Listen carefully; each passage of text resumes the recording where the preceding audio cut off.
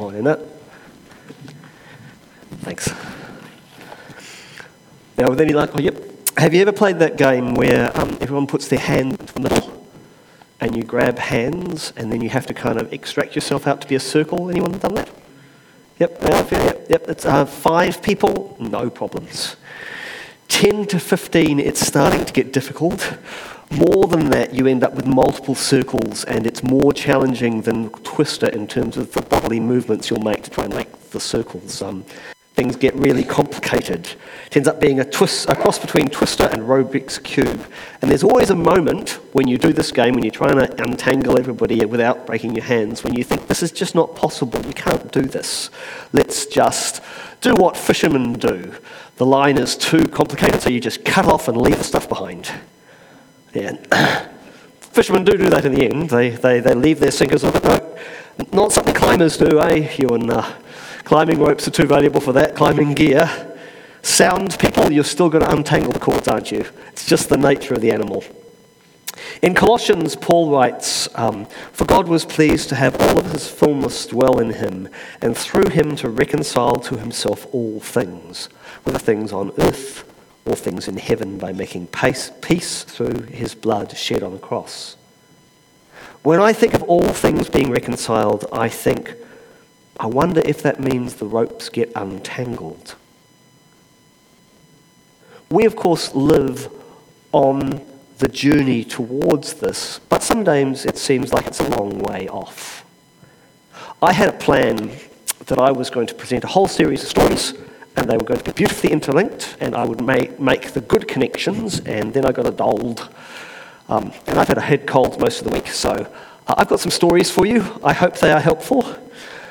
In the last month, the month before May, we were looking at mission, and we looked at the Great Commission. And we listened to Gail and Chiat and to Kevin and Angela and a bit from Aratahi. And we'd have stopped there, but I felt like there was actually a little bit more listening to do. Aratahi reminded us of the Great Commission and highlighted a few things. They noticed the disciples meeting Jesus, worshipping him, but still doubting. And then Jesus saying, listen, I've been given authority. Go out and make followers of Jesus, of all nations, baptizing them in the name of the Father, the Son, and the Holy Spirit, and teaching them, and I am with you. So when things look pretty scrambled and tangled, and they do at times, with ongoing and seemingly unsolvable wars going on between Ukraine and Russia, fights continuing between Israel and Palestine, the situation with Syria still not looking flash, capitalism continuing to do what it does, which tends to be, it keeps our economy rolling, it tends to get the rich richer and not care so much about the poor. It often feels as if the world is permanently tangled. But I have some stories of hope for you. Mixed hope, some of them are messy, and we're going to start off with Malcolm and Wendy. So, where are you, Malcolm? Wendy, would you like to come up? So Malcolm and Wendy, this is their last Sunday before they head off to Thailand to teach the All Nations course. Wendy, do you want to tell us once again, tell us a bit about All Nations, what you're doing? Good morning. Yes, we leave on next Saturday, early in the morning, and we'll be away for 7 weeks. So we're going for the Nations course. The Nations course, Malcolm and I are responsible for it, and we're in charge of it. It is a course that teaches young and sometimes not so young missionaries to make disciples in different nations. So we teach lots of different subjects. It's a preparation course. We're teaching them interpersonal relationships. That's actually the number one reason why people leave the mission field. We're teaching them how to make disciples. We're teaching them how to plant churches, cross-cultural communication, lots of different things to make their time more effective on the field. And the course kind of began as mostly training Western missionaries to be placed in positions, but something's changed, hasn't it? Yes, World Outreach is focusing on majority world people. So there's lots of missionaries from lots of different places going to different places, but often they're just going to a neighbouring community or or just to another island within their own country. So we have people from Indonesia, we have people from India, we have people from Africa, from Kenya, Cambodia, lots of different nationalities. So it's mostly this year. I think we only have one Westerner, and we have 21 majority world people. And you're going to be jumping on the plane flying to Chiang Mai to do the second half of the course. They've been doing an online course with you over the last...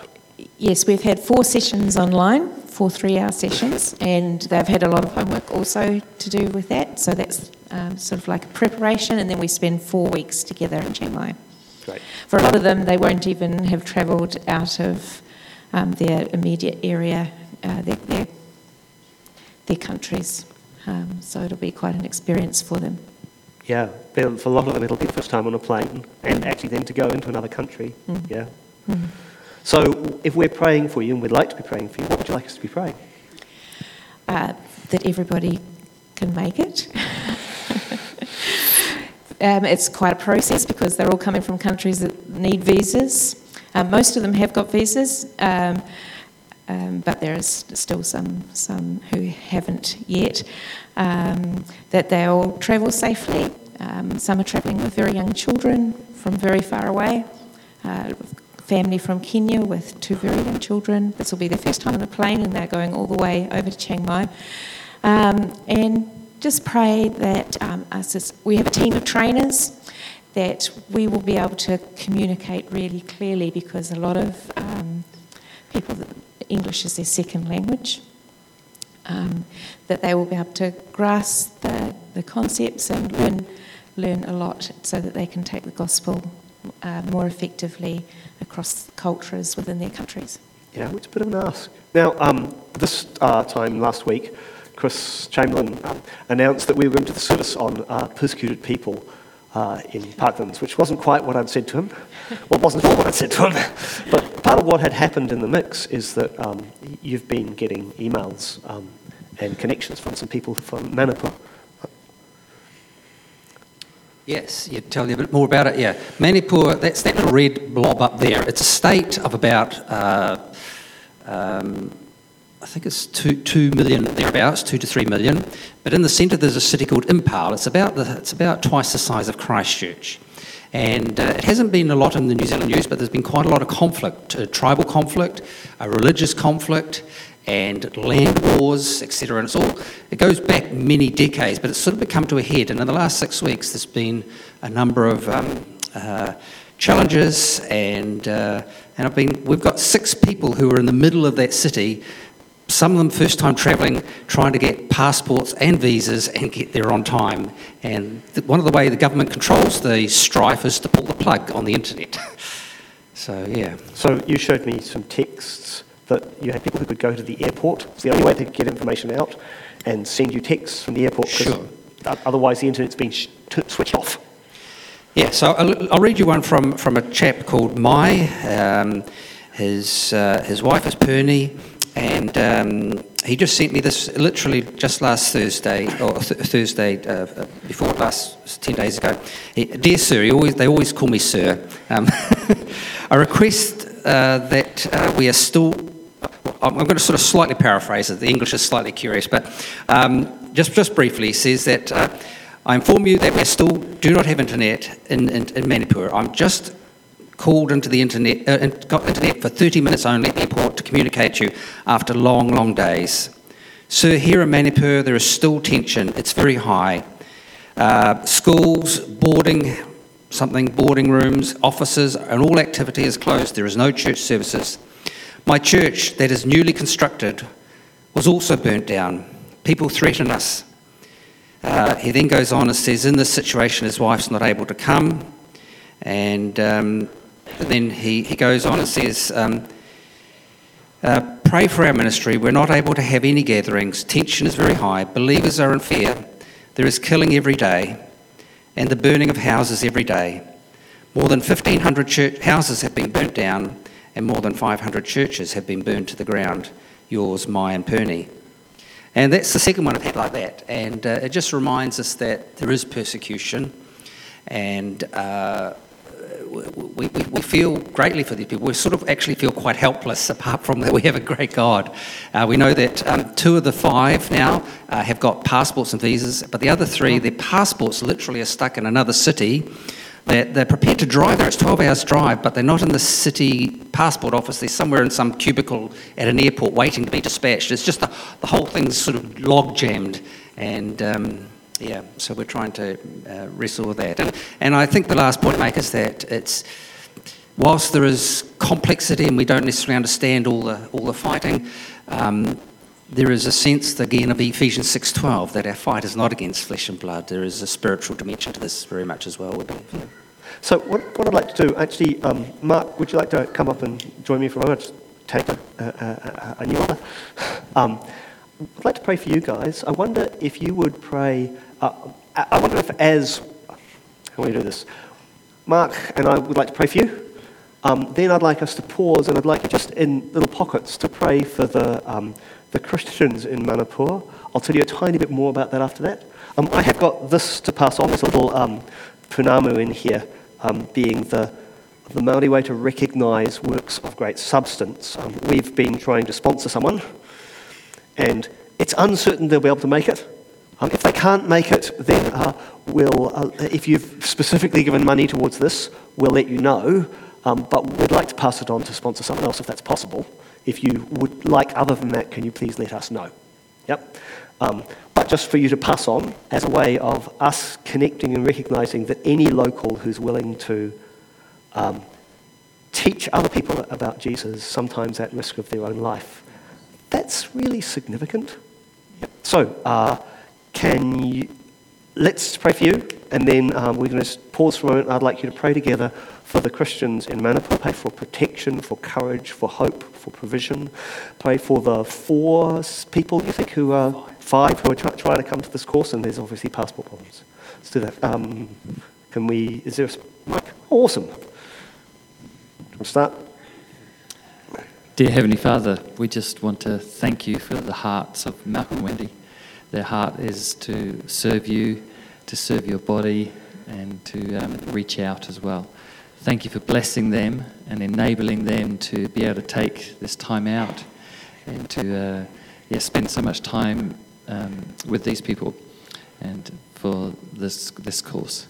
And Lord, I pray that you'll give them absolute wisdom as they lead. You'll give them insight in how to move mountains.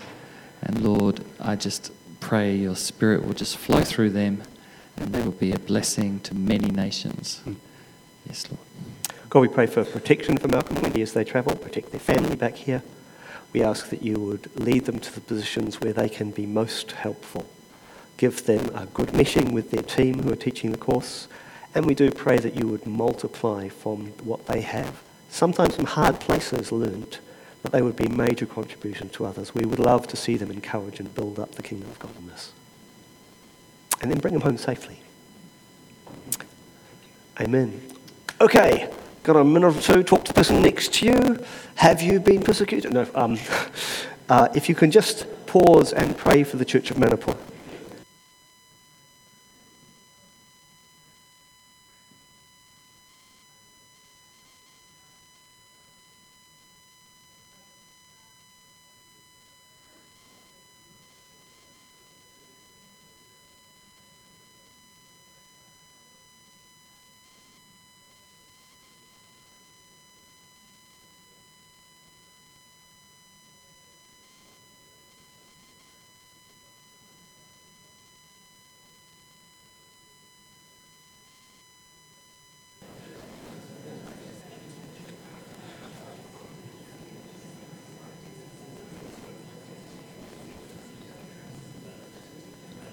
Forgive my rudeness. From our places of relative comfort, we pray for those who are being persecuted. Pray for freedom from the fear that robs life. Disarm the violent. Bring justice and peace. Provide for them shelter, food, encouragement. Grow the churches that have been attacked. May their faith speak loudly of the people of your love in Manipur and around. May your love win. tiny bit of background here. I don't know an awful lot about Manipur. It's a dense area. You can see it's kind of it's called the disputed area, which means that they were never entirely sure where it should go. When England decided to pass things back, they made all sorts of odd calls about who would go where, and they didn't really know what to do with Manipur. And you can see this is India, and here is the connection to Manipur. And this is this area here, probably better over here, Bangladesh, Myanmar. They're kind of troubled places to be connected with. Oddly, between 1960 and 2011, there was, they think 1960, 62% of people there were Hindi and 19% were Christian. In 2011, they said 41% were Hindi and 41% were Christian. Which just means in this particular area, there's been a massive growth in Christianity. You can ask some questions about cultures in there. And probably in that environment, you can't see the details, everything's too small, my apologies. This is actually a Presbyterian church that has been burnt down, but actually lots of things have been burnt down. Villages have been burnt down. So it's hard to know how much of this is, there's different cultures, and but how do they end up with 41% Christian in an Indian province? Because they're not famous for this. Well, I don't know, but I started thinking, personally, I've never been a fan of, I've not been someone who's wanted to devote lots of time to the persecuted church. Partly because sometimes people who are banging that drum bang it really hard, and I'm never entirely sure how true it is. But in this case, there's a relationship. Just Malcolm's getting texts from these guys in this awful position, so let's pay attention to that relationship. So I started thinking, well, how did that happen? Well, here let me tell you a little bit about New Zealand, and particularly the New Zealand Baptist Union, because there's some links. So in 1882 was the beginning of the New Zealand Baptist Union. It had originated, go Ototahi, with a regional association in Christchurch. A bunch of Baptist churches said, we should do things together. So they started doing things together, and then it ended up being that the national group said, well, actually, we should do them as a nation. So 1882, the New Zealand Baptist Union got together. In 1885, they formed a missionary movement. And in 1886, they sent Rosemary MacDonald to, no, not Manipur, but this area here, which nowadays we would call Bangladesh, India, this area here. And in 1887, they sent Anna Newcomb, and they continued to send people to this area of India, which is across from. I know a tiny bit about this because when I first went to study at Kerry Baptist College, my principal was Brian Smith, and he had spent a whole bunch of years in this kind of area. And one of his significant works was that he translated the Bible into a local language, and after his time, they just had hundreds and hundreds of baptisms. And he translated it, he said, because he was having a cup of tea and just thinking, how are people going to know Jesus if they can't hear his stories? And how are they going to hear stories if they don't know the language? I've just got to do something about it. And we know that there were, for the New Zealand Baptists, this was a pretty significant thing. They had invites from Maharajas who had seen what a difference Jesus had made. And let's just, Malcolm and, Alan and Jan here? No, ask Alan and Jan. They spent some years in Bangladesh. They'll know some of these stories. There are some stunning stories of the Great Commission at work. And in fact, as it stands at the moment, Aratahi has a whole bunch of visas that could be filled, working visas to go and work in Bangladesh, which is almost unheard of for a religious organisation. But have you noticed there's a little gap here? 1882, Baptist Union got started. So maybe, it's just possible, that we may have had some play in why there's a whole bunch of Christians there. But in 1883, now you've heard a little bit of this before, story, the Baptist Union thought, well, we've got a whole bunch of people who need to know Jesus here. So they set up a Maori mission in Rotorua, and they employed someone to go and, at the time, alcoholism was a really big issue. So they had to go and work there. So in 1883, there's basically the money that NZBMS gets collected gets sent either this way or this way, which is all very well and good, but in 1888, Things didn't go well on the local front. Apparently the person they employed did not get on well with Māori, which was not a great start. Quite fond of telling them how to do things, and that did not go over well. So in 1883 they folded it, and at that particular meeting some really stupid things were said. At that time, they had thought Māori were dying off really quickly. It was there was an awful lot of both through land wars, but actually also just a lot of Western disease, and they thought that Māori were a dying race. So they decided they wouldn't put any more money towards Māori mission. They just let it all go to India, Tripura, Bangladesh, which is, and no one spoke about that for quite a while. And then more recently, some people paid attention. Some Māori approached the Baptist Missionary Association. In 2020, there was an official apology. But an apology, that's just words, isn't it? What are you going to do about it? Well, now Arotahi said, actually, we used to put money into this and then we didn't, and our reasoning was really bad, so we need to do something about this. So they've done something about it. Now, I'm not certain if technology will play as our friend here. James, let's just look and see if there's sound. There should be a vid playing now, and it should have audio. Oh, yes!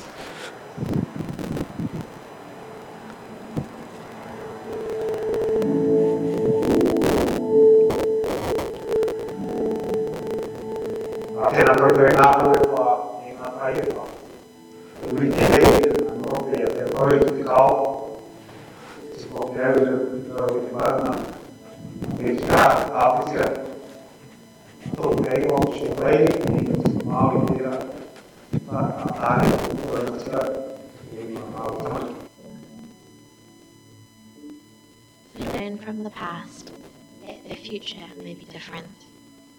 God is chipping away the things not of himself and carving a new design. What new opportunities are arising? The Spirit of God wants to lead us. Are we listening? Sean has been a part of our Baptist whānau for many years, bringing wisdom and a spirit-attuned heart, as well as the full richness of treasures from his whakapapa. Sean is rooted within the Motueka community, weaving himself into precious spaces through the guidance of Te Wairua Tapu. Whether it's at Touchfield, it's at Magaka, making fry bread at the marae, or dropping the hangi, or it's helping people through their time of grief, their tangihanga. For me, that's our mission field here. In 2001, there was this, a real prompting to go back to the marae, back to our old ways. So it's like I'm becoming like my great-grandparents in a sense. And they were simple people, but they had great connection to the whenua and the moana and the ngahere and those things. But seeing their generosity and being fishermen as well, and 20 fish, go fishing, get 20 fish, get home, we've got 2 fish left. So it's been a bit like that. And we talk about meeting needs and stuff. What does that mean? A cliche, give a man a fish, feed him for a day, teach him how to fish. You're going to feed him for a lifetime. And it's a bit like that. And so, really big on teaching whānau how to gather kai, because it's through these activities and these more informal spaces, for me that's hahi.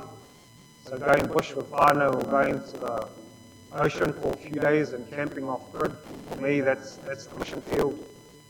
And after a long day, sitting around the fire after a kai, you start to talk things and you find that's what people start to share. They start to share their hearts and their pain and their whamai.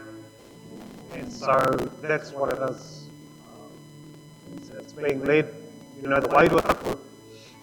There's a sense of excitement and enthusiasm, and I believe those are one of the tohu as far as I'm concerned. At Arotahi, we are returning to our roots.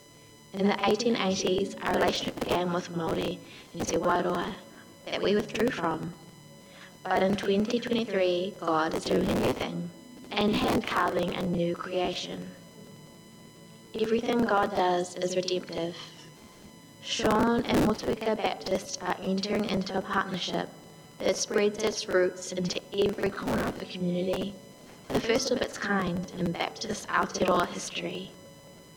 What if we're prompted by the tabletop, and it's like, sit, be quiet, be still, just listen and tune into that. What might our faith communities look like if we partnered with neighbourhood leaders and took the church outside its four walls, being led into unfamiliar spaces where the Holy Spirit guides, where the Spirit is already at work? Will you recognise that God is at work amongst Māori in our Aotearoa community and support Sean? Mahi pai, good works.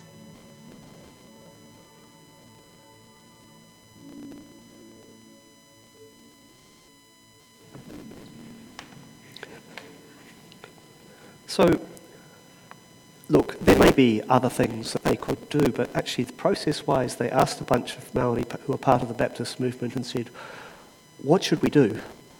And they came back and said, back Sean. And so they are. And I briefly just want to say, style. That's a good process. That's a good thing to do.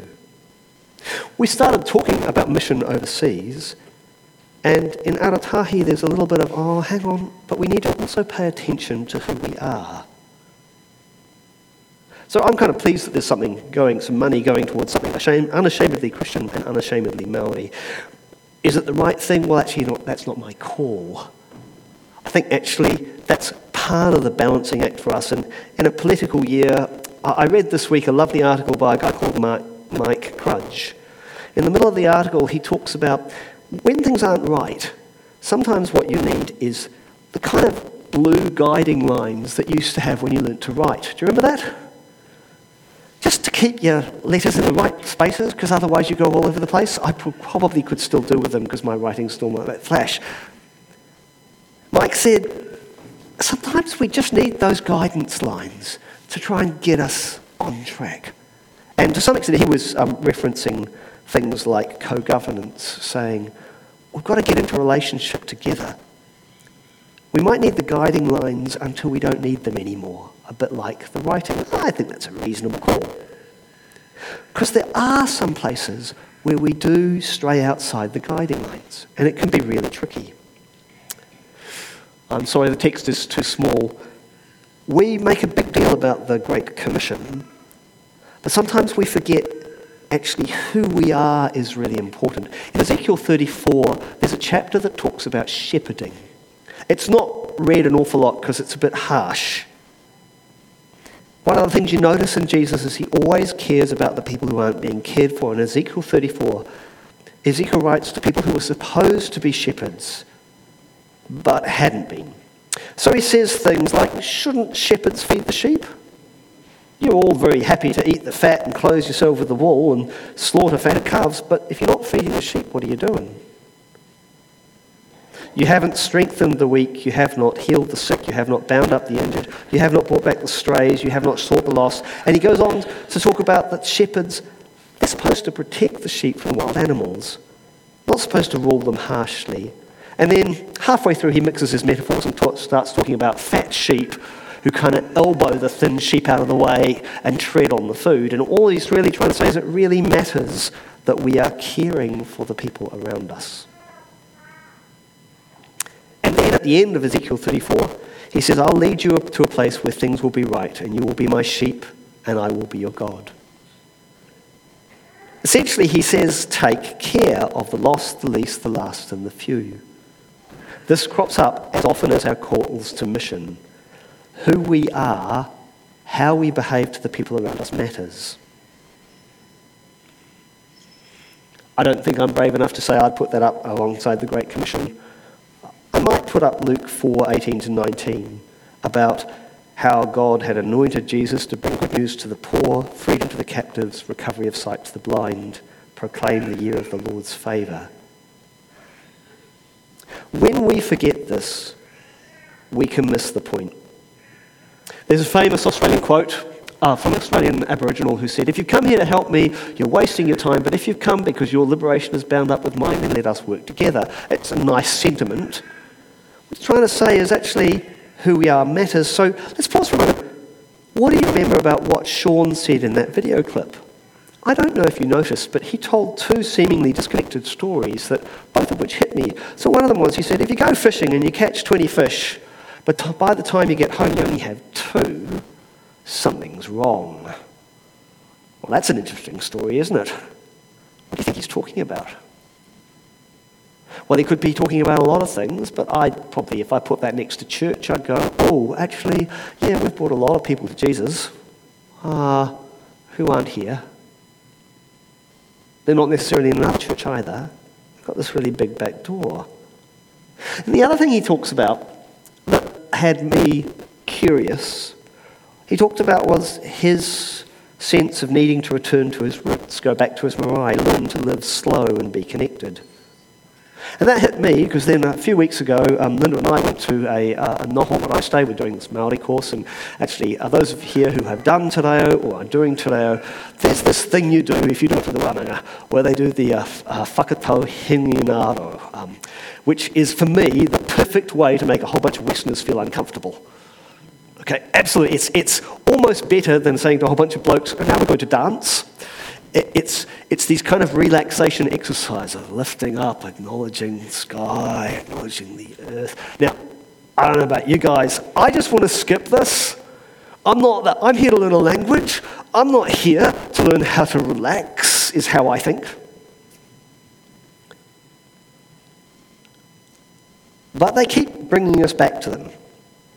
And then out at the marae, standing outside the marae, where they're getting us to look up to the sky and reach down to the ground, Yes, you can see my enthusiasm bursting through every vein.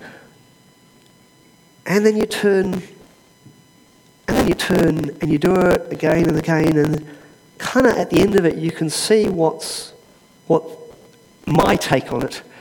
They're trying to get us centered in where we physically are. And that's not easy for me. I've had a cold this week.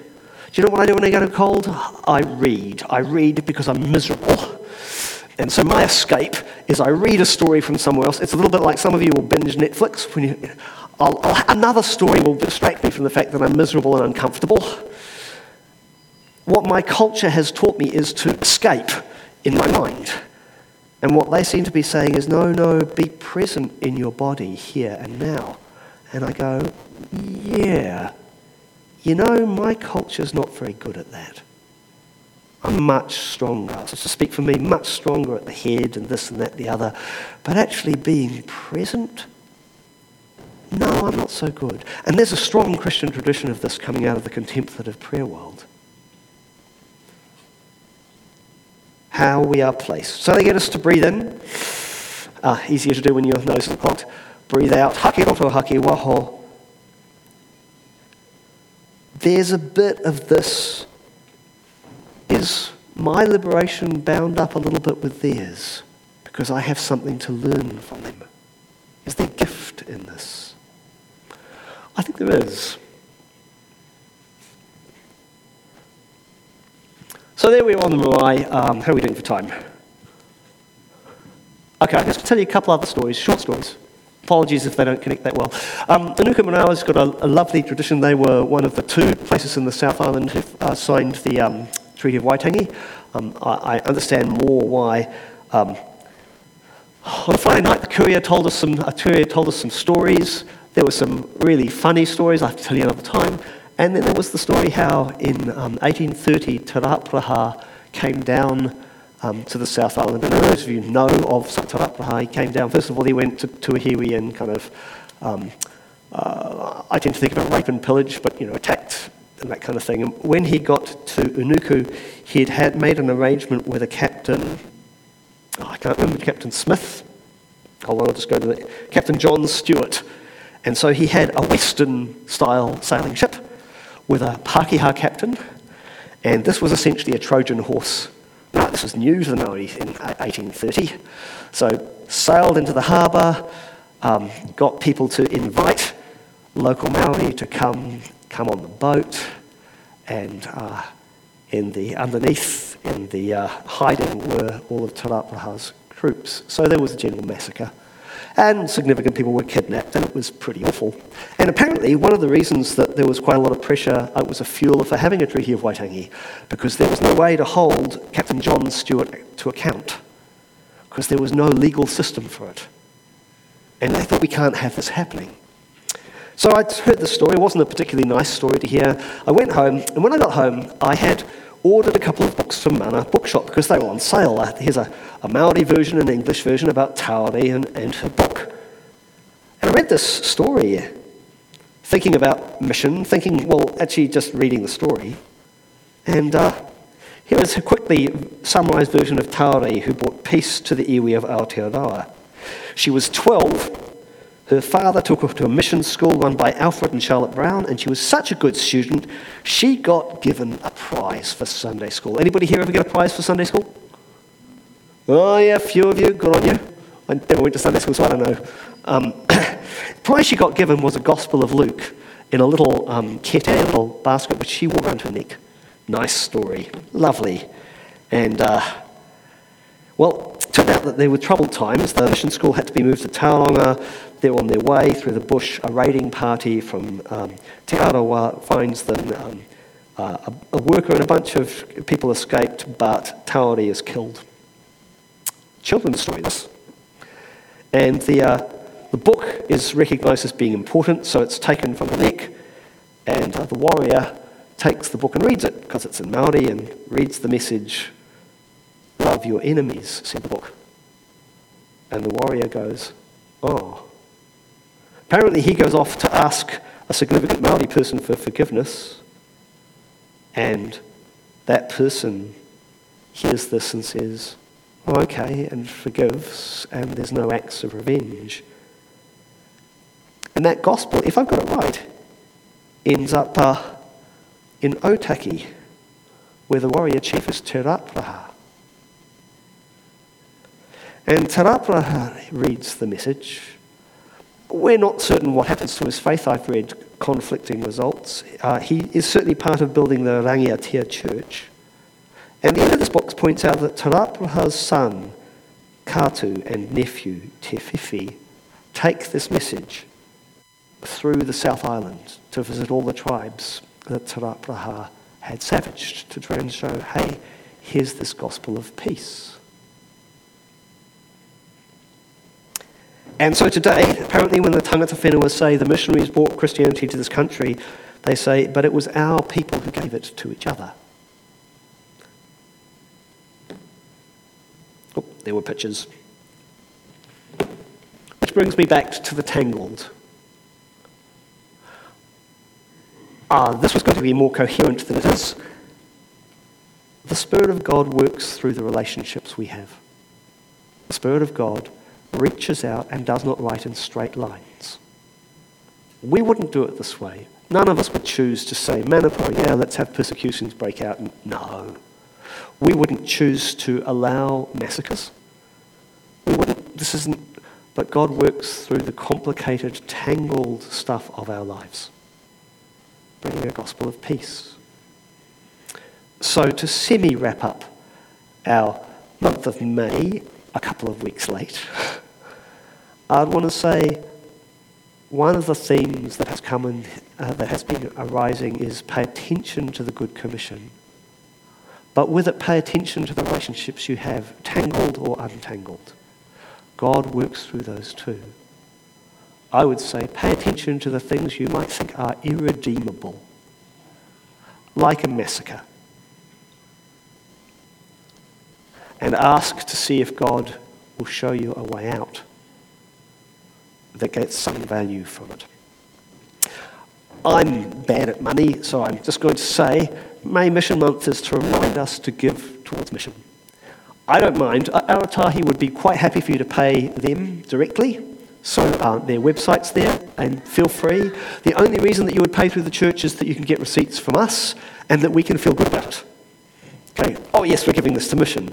But actually, that's not what matters. What matters is that we do recognise that we are connected to people on other sides of the world and near, and that from the resources that we have, we give some towards that. So I would like to remind you that we do give money towards mission. We probably have some decisions to make as a church about where we give our money towards mission. In the perfect world, we would love to have an ongoing relationship with a people and a place, because then you can have the exchanging happen well. I do think what Malcolm and Wendy are doing is really strategic. This is a way that Westerners can make a really big difference. And so I personally want to notice the connections that, notice the texts Malcolm's been getting. Notice the connections they're developing and wonder, God, what might you do through that? Yep. But I don't want to say what they are. I would like to ask all of us to pay attention to those. And when you are able to give money, please do. I'll put something in the newsletter about it next week. This was paid for. No. In the meantime, what we want to hear from the tangled and untangledness is that even when you've got a cold, God is at work. Even when things go wrong, God is able to rescue. Even when a murderous guy is out to kill lots of others, that does not stop God working. There are further ways. And I would pray that Tarapraha story, some version of that would be at play in Manipur now. That there might be people who are turned in their tracks like Paul by the actions of Christians who we were never promised an easy run, that everything would go right from this. That is not the deal. We're promised that truth will win, that love conquers, that it's worth it. Amen.